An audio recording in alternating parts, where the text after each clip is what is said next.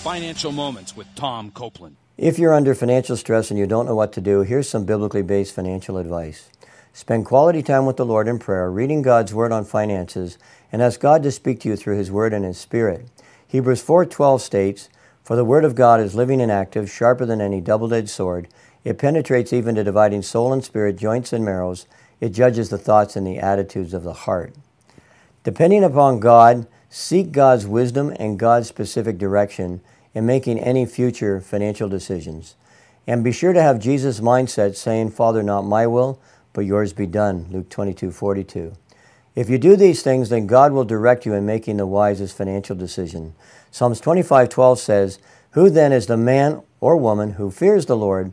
God will instruct them in the way chosen for them." To learn more, check out CopelandFinancialMinistries.org or follow us on Facebook, Instagram, or Twitter under Bible Finance.